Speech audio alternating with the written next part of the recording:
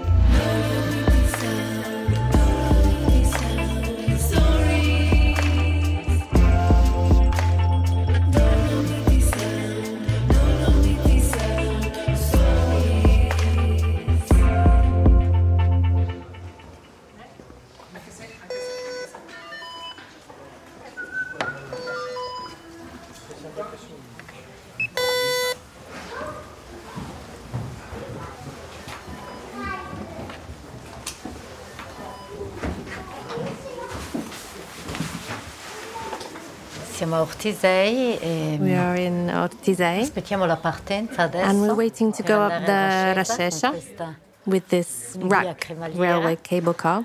Saliamo We will go up towards the Rascesa. Rascescia or Rascescia, as we say in the Latin language.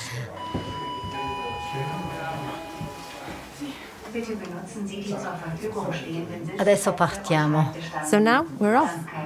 Wir starten. Vi preghiamo di usare sedili e di reggersi agli appositi sostegni.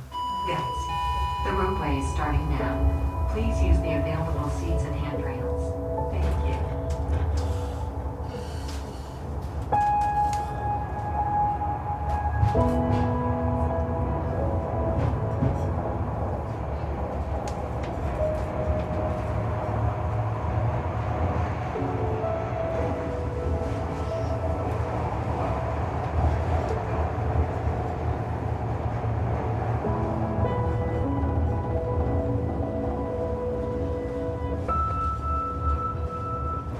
È bello salire qui perché si vede come il It's paese wonderful to si go up here allontana. because from here you can see the town getting smaller, Pian pianino si apre tutto il paesaggio, and tutto il slowly it panorama. opens out and you can see the whole landscape, Oggi è un the po' whole nuvoloso, panorama. ma comunque le montagne Today si it's a bit vedono. cloudy, but you can still see the mountains.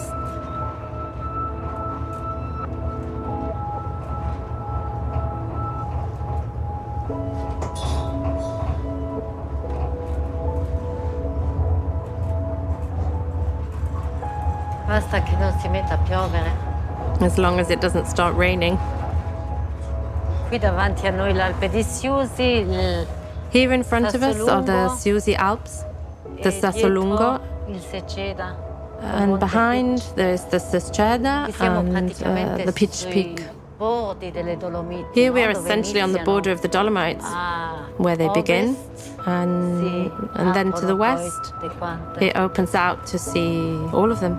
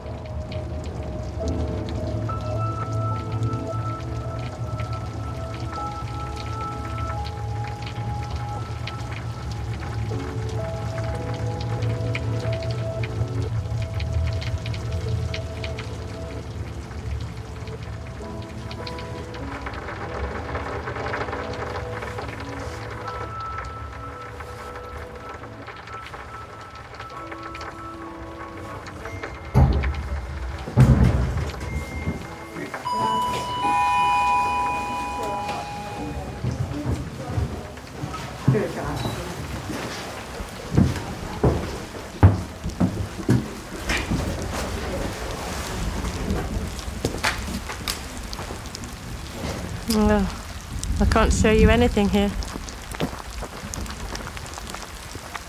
The mountains are all hidden by the fog.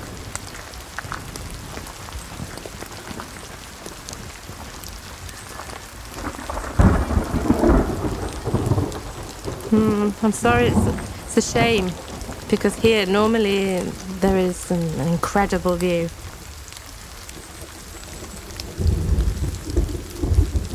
And down below it wasn't even raining, but now.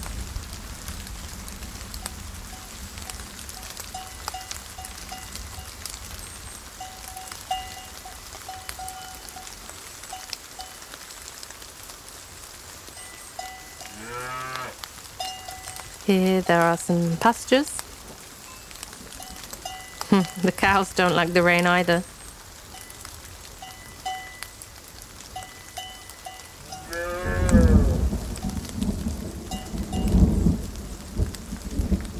Io mi chiamo Ingrid Runggaldier. My name is Ingrid Runggaldier.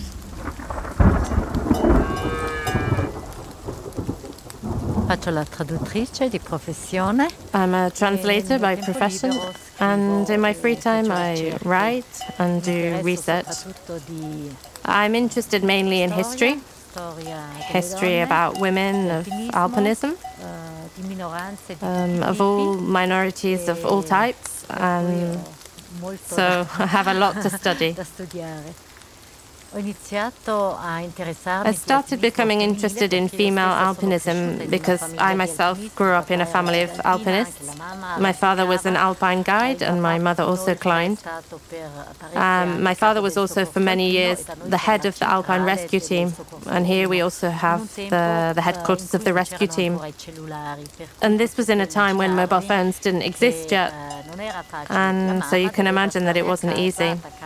My mother would have to stay home by the phone, and even if she went into the garden to grab a lettuce, of course there was that call from someone who needed help. And this really characterized quite a lot my upbringing. And at a certain point I asked myself, but where are all the women? Because I only knew male alpinists, even some famous ones, but I never really saw any women climbers. Yeah, there was a client or two of my father's, but even all the books that we had at home on alpinism were obviously books by men, about men. And so I started to look amongst archives and to interview alpinists that I had come across. And very quickly I found that there were a lot of women who had written, as it were, the history on alpinism. But they didn't know each other, and they didn't know about each other because they themselves weren't really talking about themselves, and they didn't write about themselves. And of course, men weren't doing it for them. And so in a piece of research that went on for many years, I wrote a book about female alpinism with the title Women Going Up, Frauen in Aufstieg, precisely because I wanted to show that going up wasn't just about mountaintops and climbing, but it was a social matter too. Because alpinism isn't neither female nor male. It can't be separated from the rest of society. It's all a story with various developments and evolutions. And if we want to talk about female alpinism, we can also talk about, I don't know, women in art, in science, and politics, or so on. We shouldn't even talk about male alpinism and female alpinism separately. It's only that the women in society had a different starting point to the men. If we think about the fact that before women couldn't even go to school or university, their place was the family, the home. Look after the children was the private place, not the public one. They couldn't have positions of any kind, professions, public positions, or so on. And for this reason, often they weren't even allowed to go to the mountains or do sport or even ride a bicycle. And it's because of this that we talk about female alpinism and male alpinism separately, because the women were an exception.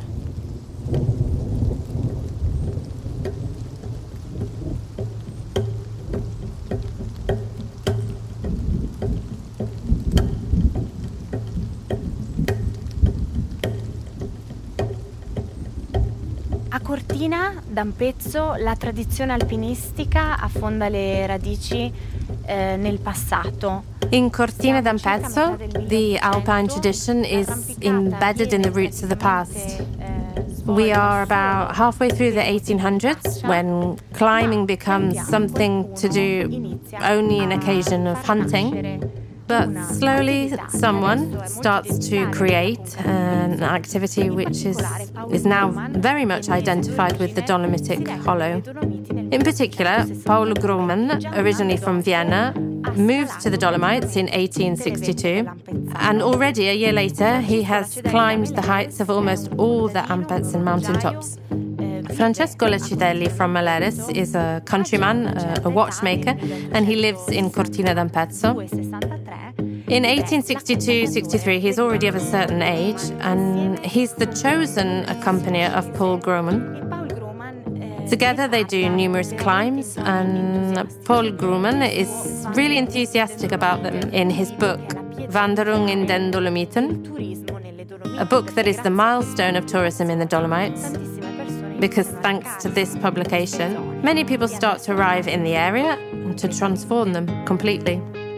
Paul Grohmann dice: era la miglior guida disponibile. Paul Grohmann said he was the best guide around. He showed exceptional qualities, strength, resistance, agility, and a courage that proved he didn't fear obstacles. Lots of traditions, habits, but he also had a great sense of direction and a lot of ambition. Checco from Maleris, or Francesco Lacedelli, becomes one of the first guides from Ampezzo. In fact, it's precisely Paul Grohmann, the secretary of the first sector of the Ampezzen section of the Alpenverein, the Austro-Hungarian Alpine Club, to give Checco from Maleris the #1 spot as an alpine guide. Fai saltare la corda su quello spuntone. Ale, bravo! No, perché ero da solo. Siamo sotto la falesia dei Crepe d'Eucera. We are underneath the crag of the Crepe d'Eucera. It's the most popular of the crags that you can climb in this area. Crepe means exactly the wall of a rock or a crag. It's a toponym which is very common in the Ampezzen Latin language. We are at an altitude of 1,700, 1,800. And this crag is a long rocky area in a forest, along a road that takes you from Cortina to Passo Giau.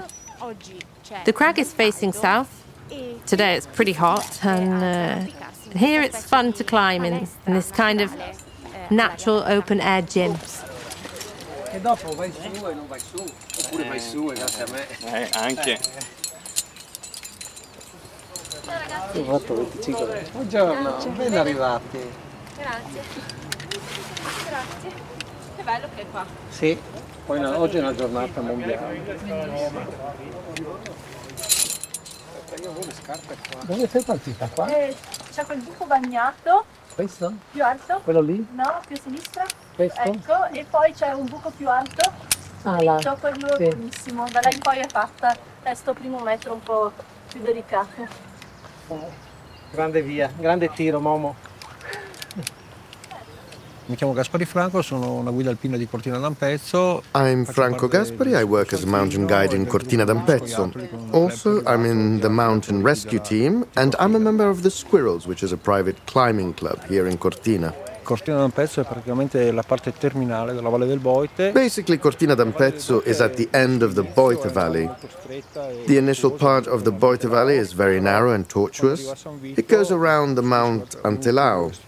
But when it gets to San Vito, it undergoes a further narrowing and then opens onto a very wide, large basin. That's because there are two lateral valleys which converge here, one being Passo Falzarego and the other Passo Tre Croci. This valley is blessed with amazing mountains and sunny spots. It's crowded to the north by very beautiful mountains and to the south where the sun enters by low mountains, which therefore allows the sun to enter the valley very well. In this area, tourism started with foreigners, first of all with English people, because as rulers of an empire they were used to traveling, and they were also extremely rich. In fact, we've had some examples of truly wealthy Englishmen here. Here in the Ladine valleys in the Dolomites Valley, we've had more tourists from the north of Europe than from Italy. And that's mainly because we were with Austria. So being Austrians, it was easier to have contacts with Hungarians, with Austrians, with Germans, than with Italians. After the First World War, when we became a part of Italy, tourism became predominantly Italian, although now we have a lot of foreigners, especially off-season. Italians come mainly in the summer months, like August. Here, tourism was born in the summer. The first hotels here date back to the mid-19th century and didn't have heating, so there was no work during the winter, also because there was no need to work at all. Skiing didn't exist, so it was only about mountaineering. Cortina has always had a road that crossed the town itself, from north to south. It's thought that this road also existed in Roman times. That means that the logistics for Cortina were very important, as this road had always been known because people could get there comfortably. And after 1830, when the state road from Alemagna was built, which at the time seemed a highway, people came here even more easily. Tourism here was born in the Dolomites, it was born in Cortina. The other valleys remained very isolated until more than half of the 19th century. Val Gardena and Val Badia were beautiful places, but they were also isolated, and so they weren't very accessible to tourists. The first tourist, however, who discovered the Dolomites as a mountaineer was Paul Grohmann, a young Viennese who arrived here in 1863. He wanted to climb all the mountains systematically, starting from Cortina, then those in this area of the Dolomites. He did so accompanied not by alpine guides, because at the time there was no Austrian alpine club yet. The figure of the alpine guide only arrived in 1871 with the Austrian national law.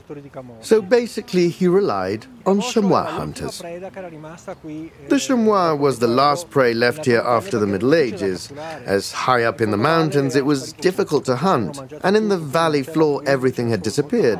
That's because people had eaten everything, therefore there was no tourism, just a lot of starvation. Even roe deer, groundhog and other animals no longer existed, because they'd eaten those too. So the chamois remained the only coveted prey in those years. It was the only animal that could be hunted. The chamois lives in very inaccessible places high up in the mountains, and therefore chamois hunting involved being mountaineers.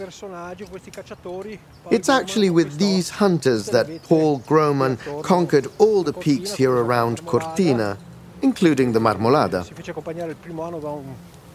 The first year he was accompanied by an elder, Francesco Lacedelli, who was over 60 years old. We must consider that at the time 60 was a truly advanced age by the standards of the time. Paul let Francesco take him, for example, for the first climb he did on the second Tofana. There's a curious story about it. When Paul arrived on the fork, the Forcella Fontana Negra, where there's the crossroads between the two Tofane, the first Tofana and the second Tofana, Lacedelli asked Paul, "Where do you want to go, on the first or on the second one?" And he replied, "I want to go on the highest one." Then Lacedelli took him to the second, but he didn't know that it was the highest one. He just guessed and was lucky, because there was actually only a 20-meter difference between the two. Ale, Flo. Duro. Grohmann fondò il club alpino austriaco, l'Alpenverein. Grohmann founded the Alpenverein, the Austrian Alpine Club, in 1862, when he came to Cortina. And he appointed some guides himself, because the appointment of guides was something that was up to the Alpine guide, as the Italian CAI appointed guides until many years ago. And so he appointed these first hunters as Alpine guides, even though they had not taken any kind of exam or test.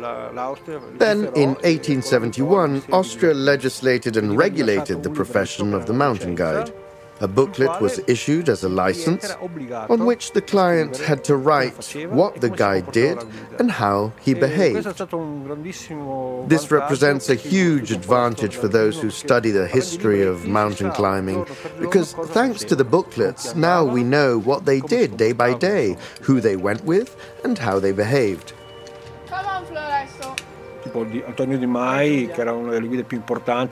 For example, we know that Antonio Di Mai, who was one of the most important guides before Angelo di Bona at the turn of the 20th century, he had some really rich clients, such as Albert, the King of Belgium.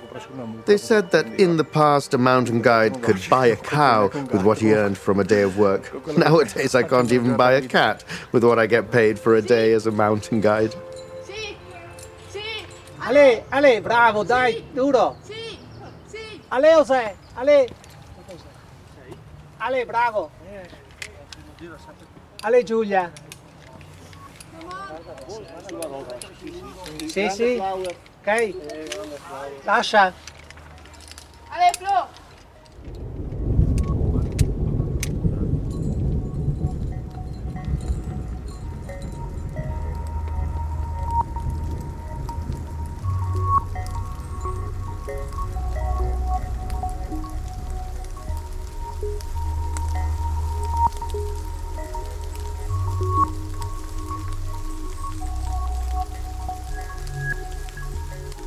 Temporali in montagna è veramente il peggio che ti può capitare. The storm in the mountains is really the worst thing that can happen to you. It's dangerous. You're going off for a climb and then from one moment to another the weather changes and you can find yourself in difficulty. Once I was with this group and I knew the weather was supposed to worsen, but literally from one second to another we were in the middle of hell and everything got dark.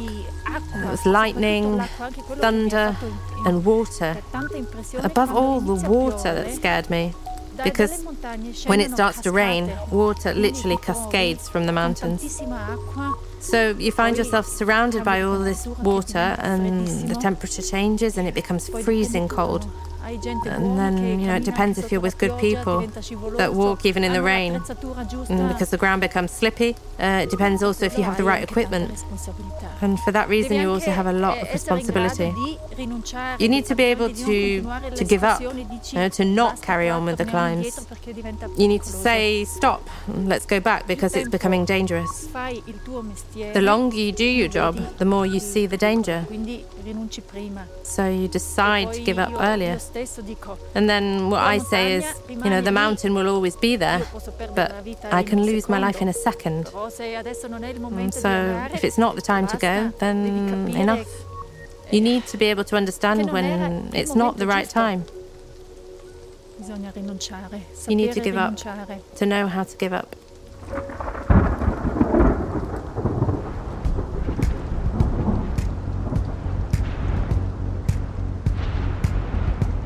Ho avuto la possibilità di conoscere Tamara Lunger, una alpinista estrema. I had the opportunity to meet Tamara Lunger, an extreme alpinist, and she spoke to me about the winter expedition to Nanga Parbat, where she was the only woman on a rope made up of other 3 male alpinists.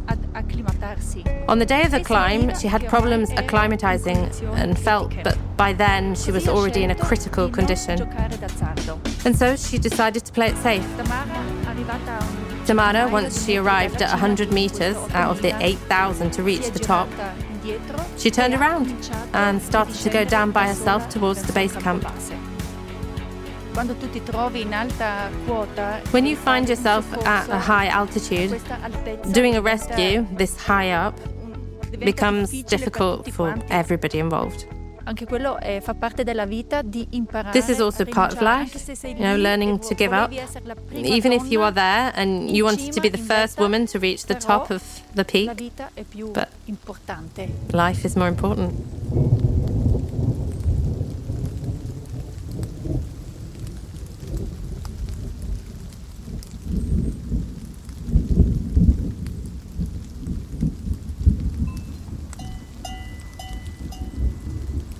Queste pioniere dell'alpinismo forse potremmo citare un nome come Beatrice Tomasson. Amongst these pioneers of alpinism, perhaps we could mention a name like Beatrice Tomasson, who was the first woman, together with Michele Bettega and Bartolo Zagonel, to climb the southern face of the Marmolada in 1901. And it's typical that we say about the writing on alpinism is that after having done the climb, some would doubt the whole thing, the whole expedition. Why? Precisely for the reason that she was a woman. She climbed this path with weather perhaps a bit like today, not great, and she got hit by a rock on the head, but she wasn't discouraged by this, and she finished the climb rather well. Beatrice Tomasson fu una tipica pioniera dell'alpinismo. Beatrice Tomasson wasn't a typical pioneer of alpinism because in the moment in which she did this climb, she wasn't the youngest of climbers. She was around 40. She came from a well-off family, and she was independent because she had her own job. She worked as a translator, a writer, and a governess also for an English family.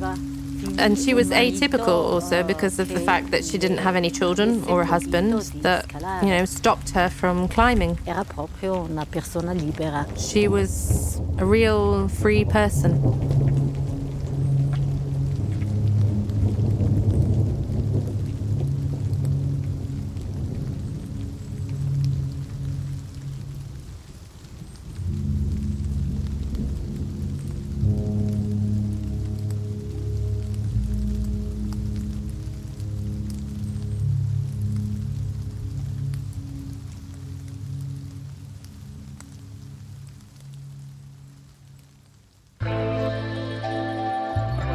Dolomiti Sound Stories is a voice production for Dolomiti Superski.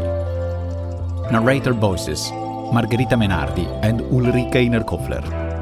Director Gianluca Stazzi and Paolo Barberi. Original music Gianluigi Gallo. Sound and post-production Gianluca Stazzi. Editing and additional post-production Alessio Abeli.